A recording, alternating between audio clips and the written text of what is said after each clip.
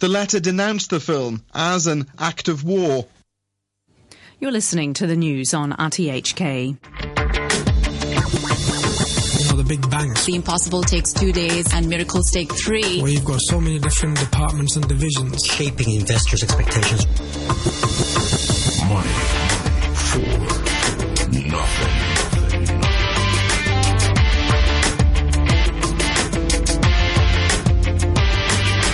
Good morning and welcome back to Money for Nothing. I'm Renita Malhotra Hora. U.S. stocks skid on China's manufacturing data and domestic retail woes. Hong Kong retail sales rose as the iPhone outweighed Occupy protests, and Shinzo Abe has begun his election bid as economic gains are overshadowed by recession.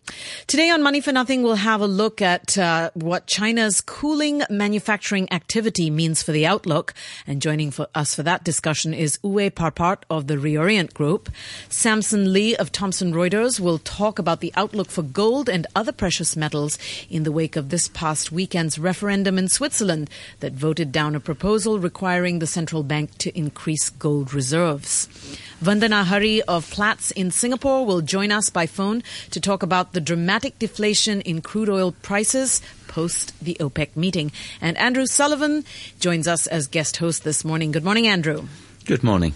Let's look at today's top stories. Mounting signs of weakness in the global economy and a poor start to the holiday shopping season knocked the stock market lower yesterday.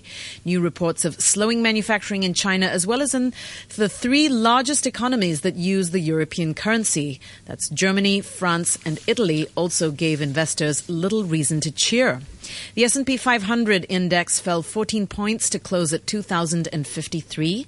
The Dow Jones Industrial Average dropped 51 points to 17,776, while the Nasdaq Composite fell 64 points to 4,727. Gold was little changed at $12.12. That's $1,202 per ounce, and the yen is trading at 118 per dollar, while Japanese futures are down after Moody's cut the country's credit rating. Andrew, what do you make of the markets news this morning? Well, I think the key thing is that markets have been trading at highs. We have to remember that. And there's been very little positive news out recently. So, there's a lot of caution out there. People have been riding momentum, but now I think a little bit of fundamentalism is coming back into play. All right. Well, retail sales in Hong Kong were up 1.4% in October from a year earlier to just over $38 billion. But the rise was well down on September when shop sales gained nearly 5% year on year. And for the first 10 months of this year, sales were down 0.5% over the same period last year. A government spokesperson noted that the sale of items is closely related to local consumption was lackluster in October. This conceivably reflects the adverse impacts of the Occupy movement on consumer sentiment. What do you think, Andrew? Well, I think the key thing is that Occupy Central has been very much focused on office rather than retail. And we're still seeing a good number of retail people coming through. People still need to buy things as they come through. But I think fundamentally we're seeing a change in the Chinese consumer. If you think back 3 or 4 years ago, the Chinese could only come here on a permit, and those were very hard to come by. So they used to buy a lot of things for their friends and their family and related family. Now, permits are much more easily accessible. So people are buying less but coming more frequently, and I think that's what probably the data shows. But in terms of the areas around Mong Kok, the affected areas, do you think they have seen sort of a significant impact? Well, I think the impact has probably been more on, local consumption rather than, international consumption. So people like Sa who, sell, cosmetic goods, which have been very short supply in China mainland, they're still going to see people coming through and buying those. But for people that sell, newspapers, food, yes, then I think the Mong Kok protest and similarly in Causeway Bay, they have been affected. Well, China's economy continued to weaken in November. Manufacturing fell to an 8-month low as factory shutdowns aggravated the pullback in the economy. The government's Purchasing Managers Index came in at 50.3 last month, lower than the 50.8 recorded in October, and that has been the weakest reading since March. A figure above 50 indicates economic expansion. Kit Jux is a global strategist at Societe Generale in London. He expects that we'll see further easing from China quite soon.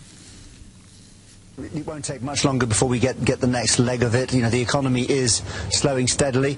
On a marginal positive, they're one of the world's big oil importers, so those cheap oil prices benefit China pretty unequivocally, so that helps a bit. But, if they want to have 7% growth, they're going to have to do an awful lot of easing. They still won't get 7% growth, but there's a path that's now pretty clear. Kit is also worried about weakness in China's currency. The currency is overvalued by most terms. I mean, the currency in real terms has appreciated a huge amount. If you look at obviously what's been happening to some of the other currencies around it, particularly the yen most recently, I don't know how much the Chinese authorities would like to be the fall guys in a global currency war where they just have the currency that goes on strengthening and making them less competitive, importing disinflation when they haven't got much inflation, hardly any inflation, and want to help their economy. They want to rebalance the economy away from exports, so they don't want a weak currency, and politically, kind of a 30% devaluation that might really help their exporters is just inconceivable. But they are the people who are going to end this year with the strongest currency, and I'm not sure that that's what they particularly want. All right, let's bring in Uwe Parpart, who is the Managing Director and Head of Research at the Reorient Group. Good morning, Uwe. Yeah, good morning. So, Uwe, what do you make of Kit Jux's comments about China's weak currency? Well, in nominal effective terms, the actual appreciation of the Chinese currency has been quite substantial, and obviously that has a certain impact on exports, but I think in the overall context of Chinese reforms and the advent of the new Chinese economy as signified by Alibaba, Tencent, related financial institutions, etc., that's not really a concern. So I don't think China will make any effort to depreciate the currency. I think thought to that effect I completely disagree with. So as far as the current apparent weakness of the economy is concerned, take a look at any economy that for 10 days of a month actually shuts down major areas of its manufacturing industries, as China did around the APEC summit, and you'd probably expect a much bigger break-in on the PMI than actually occurred. Andrew, do you agree? Well, I think the key thing here is, is the fact that, yes, China's economy isn't doing so well. Exports are, coming up against more competition, especially from Japan, which has always been a major competitor anyway. And I think the big risk is the fact that other economies look to, weaken their currency as well in order to be competitive. But to Uwe's comment of, factories closing down for close to 10 days around the time of the APEC summit, I mean, what are your thoughts on that? Well, as he says, that's obviously going to have an impact, and that should have been expected. So, if you looked at the market reaction, it was probably a slightly overreaction on the basis that they already knew that information. I think that really tells you is the fact that people are actually very worried at the levels that markets are currently trading at. Uwe, what do you think? Should we have known that and factored that into our market expectations? Yeah, we should have known it, and we actually our group actually said exactly what would happen. So I can't for the life of me understand how you can look at such a shutdown, and Beijing is the major area of economic activity in China, and not expect it. So I think the important thing is to look at the longer term. We've seen some monetary easing. We expect that to continue by at least another half a percentage point over the next couple of months. We also expect a cut in the so-called triple R, the reserve requirements of the banks. And, of course, the cheaper oil itself is a major easing factor for China, which will help profitability. Profitability in turn help the stock market. So we're not particularly concerned about the path of the Chinese economy at this point. The longer term looks very positive to us.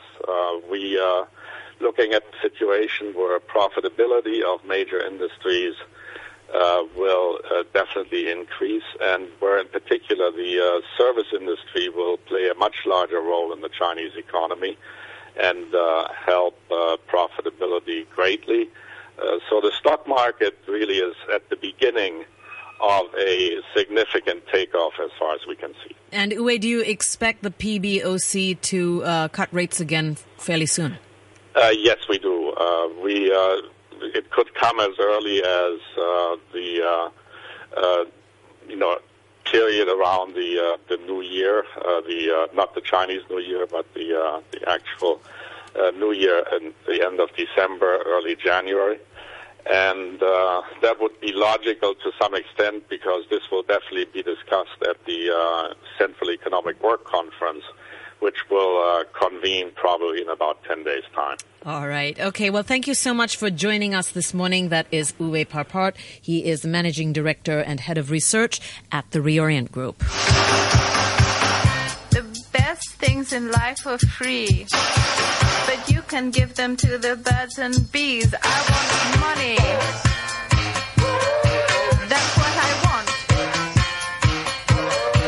That's what I want. That's what I want. The time is now 8:14 a.m. and a quick look at the numbers. The Nikkei is down 0.6% to 17,477. Australia's ASX index is up 0.6% to 5,222, and Seoul's Kospi is down 0.25% to 1,960. Well, the price of oil has also rebounded after hitting a 5-year low last week. Crude rose over 3% to $72.54 a barrel, which was the biggest gain in over a year. Now, OPEC has said that it wants the market to reduce the global oil glut, but the question is whether the market is really up to this. Catherine Spector is the head of commodity strategy at CIBC World Markets, and she discusses what OPEC actually means by this.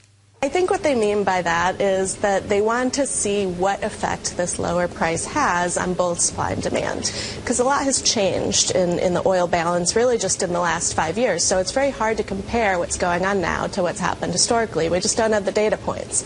So I think what OPEC would like to see is what does this lower price for some period of time do to this production growth that we've seen in the U.S.? What does it do to some of the other OPEC members and in terms of their attitude for future compliance? And also, what does it do to oil demand and economic growth? So what does this actually mean for countries like Russia or China, which wants to actually increase emergency stockpiles? And they actually have been for over a year now. They actually have built quite a lot of inventory. And a lot of people think that this low price will be a signal that it's a good time to continue, right? You buy when it's cheap. So while that's not exactly the same thing as oil demand, it would behave sort of the same way in the market. And we might also see actual oil demand get a boost from this lower price. There are oil producers that are in worse shape in terms of their cash on hand, right? So Russia actually has more than a country like Venezuela, say. Also, because the U.S. dollar has strengthened so much and oil's denominated in dollars, in a way that shields a country like Russia a little bit. That currency effect shields them a bit from this price decline. All right, let's bring in Vandana Hari, who is the Asia Editorial Director of Platts. She joins us by phone from Singapore. Good morning, Vandana. Good morning. So, Vandana, what kind of message did last week's OPEC decision signal to the world? A completely new era as far as I interpret it. What the OPEC meeting ended up signaling to the markets is that OPEC is no longer going to play a balancing role. It's not going to be the big daddy, if you will, making sure any extra oil is mopped up. It's being widely interpreted as a face-off, basically, between OPEC and the tight oil producers in the U.S. So personally, I think the pain is going to be spread evenly between the high-cost producers in the U.S. as well as outside. There are quite a few within OPEC. Even outside OPEC and outside the U.S., countries like Russia, for instance, as you just mentioned, is suffering quite a lot. In short, it was a very bearish signal for the markets because we are now probably entering 2015 with anywhere between 1 to 2 million barrels per day of excess supply over and above the projected demand. So, Vandana, okay, so a bearish situation for producers, a bearish situation for the markets, yet the price of oil rebounded overnight. Why did that happen? A small uptick. I wouldn't call it a rebound.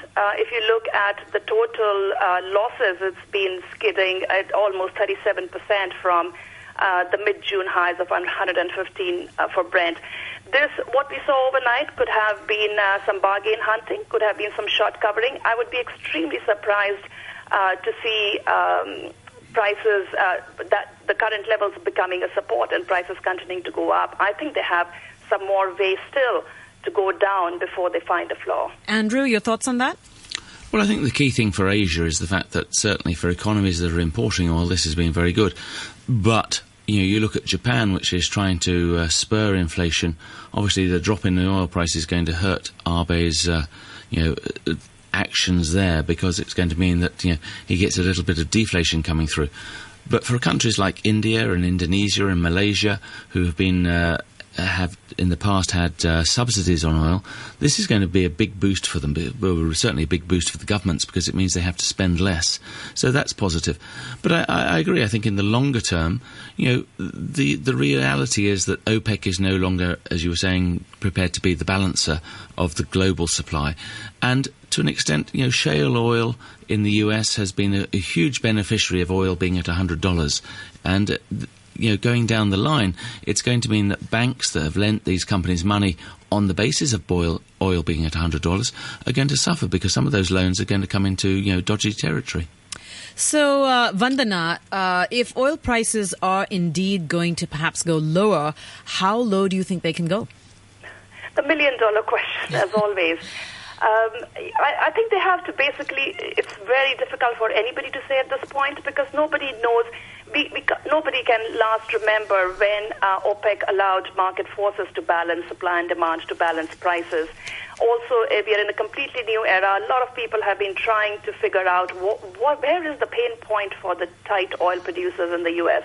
And what they came up with was really not very conclusive because you find a whole range from some tight oil being produced for as little as maybe $40 a barrel to the expense of the marginal barrel being close to 110. What I suspect is going to happen going into 2015, this juggernaut of tight oil is certainly not going to come to a screeching halt. A lot of the U.S. independent producers have also hedged themselves, which offers them a protection against the free fall of oil prices. So we'll probably continue seeing growth in U.S. oil production. Some are suggesting that it will not be as much, maybe so instead of another 1 million barrels per day of addition, it might just be 700,000 to 800,000 barrels per day. But nonetheless, 2015 is expected to continue into an oversupply mode. We might start seeing some cutback in production. It will really depend on who blinks first. And some cutback in production possibly towards the end of 2015 and 2016. So if we are going into an oversupply situation in 2015, expect prices to continue sliding a little bit. They'll probably not be in as much of a free fall. It's going to be, I suspect, easing from here because this is going to be a very slow, gradual balancing process. I think one of the other things you have to bear in mind is that certainly for people like Saudi Arabia, their lifting cost of oil is historic. So they can afford oil to be at like $40 and they will still make money. So for the new producers that were making their budgets, as we were saying there, at $100, that is going to squeeze them out of the market unless oil demand increases significantly, and I don't think we're going to see that in a context of a global slowdown. So Mohammed El-Arian of Allianz had an interesting point that he wrote in a note to Bloomberg yesterday. He said, to quote him, he said, the net impact overall of this year's 28% plunge in oil is positive for the global economy, but it isn't universal, and it comes with negative dimensions that need to be understood, end quote. So last question, Vandana, what are the risks of lower oil prices geopolitically? Huge. Right now, so before we go to geopolitics, I think the single biggest threat that sustained low price environment poses is lack of inadequate investment in upstream, in developing and finding oil and gas reserves. That is already starting to happen. So while the markets might be focused more short-term, seeing who is shutting in the producing barrel, which is not happening, companies are certainly paring down their investments in E&P, exploration and production activities. So what this could land us in is a situation similar to what we found ourselves in the run-up to the 2008 spike in prices. Basically, when demand starts recovering, and ultimately it has to. You could be as pessimistic as you like about the European economy, but it has to come back up at some point. The same goes for emerging markets. In fact, emerging market oil demand might recover also a little bit faster, the growth rates, as a result of the low oil prices. All right. Now, when that happens and you have just not enough oil production because not enough has been invested into finding and developing additional reserves, you could be in a high oil price environment once again. So thank you. Setting ourselves up for a cycle. Thanks, Vandana. It's a really interesting stuff. Unfortunately, we are out of time. Thank you for joining us this morning. That is Vandana Hari, the Asia Editorial Director of Platts from Singapore. Well, Brent crude is currently at $72.54. Gold is at $1,205.50 per ounce. And in currencies, the euro is trading at $1.24 US, and the pound sterling is trading at 12 Hong Kong dollars and 20 cents. Well, switching gears, we could call this Commodities Tuesday because we're going to switch gear from oil to gold. The price of gold has reclaimed the $1,200 US level for the first time since late October. The surge was spurred in part by a downgrade of Japan's sovereign debt rating and a retreat in the US dollar. Now, gold, of course, is a safe haven asset. It jumped 3.6%, more than $42 an ounce, to settle at just $1,218 an ounce. It earlier fell below the $1,150 level after voters in Switzerland rejected a measure that would have required the country's central bank to ramp up its gold reserves. Let's bring in Samson Lee, Thomson Reuters precious metals senior analyst. Good morning, Samson. Good morning. So, Samson, gold prices are teetering on the edge of a violent smackdown. Yet you say that even if the Swiss referendum voted a yes, it wouldn't impact gold prices in the long run. Can you tell us why? Yes, because I think all along the Swiss vote is more affecting the psychologically and affecting the short covering activities at the futures market rather than really impacting the supply and demand of the gold. Because even if the vote was yes, and the Swiss National Bank have to purchase, let's say, 1,500 tons of gold in 5 years' time, that equals to about 300 tons per year. So how much is 300 tons of gold actually? Based on last year, global gold production is little bit more than 3,000 tons per annum. So that means 300 tons is just slightly about 10 to 11% of annual global production, which we think the market can actually absorb this extra demand from the Swiss National Bank. But surely, I mean, that makes it sound like we're only depending upon the Swiss National Bank to actually buy gold. That's not the case, right? No, that's the case because, of course, even the Swiss National Bank could be the first central bank, and there may be other central banks to follow suit, but we are not seeing that to happen because, as we all know, central bankers, they all would prefer flexibility in terms of managing the country's balance sheet and doing something what some Swiss were trying to do is something like more going back to the gold standard, which will limit the way and the methods that the central bankers can use. So we think, like I said, by just like adding extra 10% demand of the annual global supply mine production is just, I think the market can absorb this extra demand. Samson, how much would you say the price of oil, the falling prices of oil are actually affecting gold? Right. I think the correlation between oil and gold price is not as high as people would have thought in the last maybe 2 to 3 years. Actually, the correlation is quite low, and the oil price, the correlation between the oil price and the U.S. equity market has been quite high instead. So I think normally the market would say, the higher the oil price, then the gold price should follow suit because that means higher inflation, but it's not always the case. And in fact, I think if gold price falls further, say maybe to between like $50 to $60 per barrel, and it could potentially negatively affect the U.S. economy because the shale revolution in the U.S. have actually kickstarted the U.S. economy and dragged the economy out from the recession. Okay, we have just about 20 seconds left. Sure. So, Andrew, any parting thoughts on gold? Well, I'm just wondering whether Samson still sees gold as an inflation hedge, and in a deflationary environment, whether that's part of the downside. Samson, quick, 20 seconds. We think probably gold will continue to do bad next year because we think the U.S. is going to raise the interest rate and the U.S. dollar will remain to be strong. So we think the gold price will consolidate for one more year, but a slow boom may happen like in the year 2016 due to higher inflation and other issues. Okay, thank you so much. Unfortunately, we are out of time. That is Samson Lee, Thomson Reuters Precious Metals Senior Analyst. Thank you so much for joining us this morning.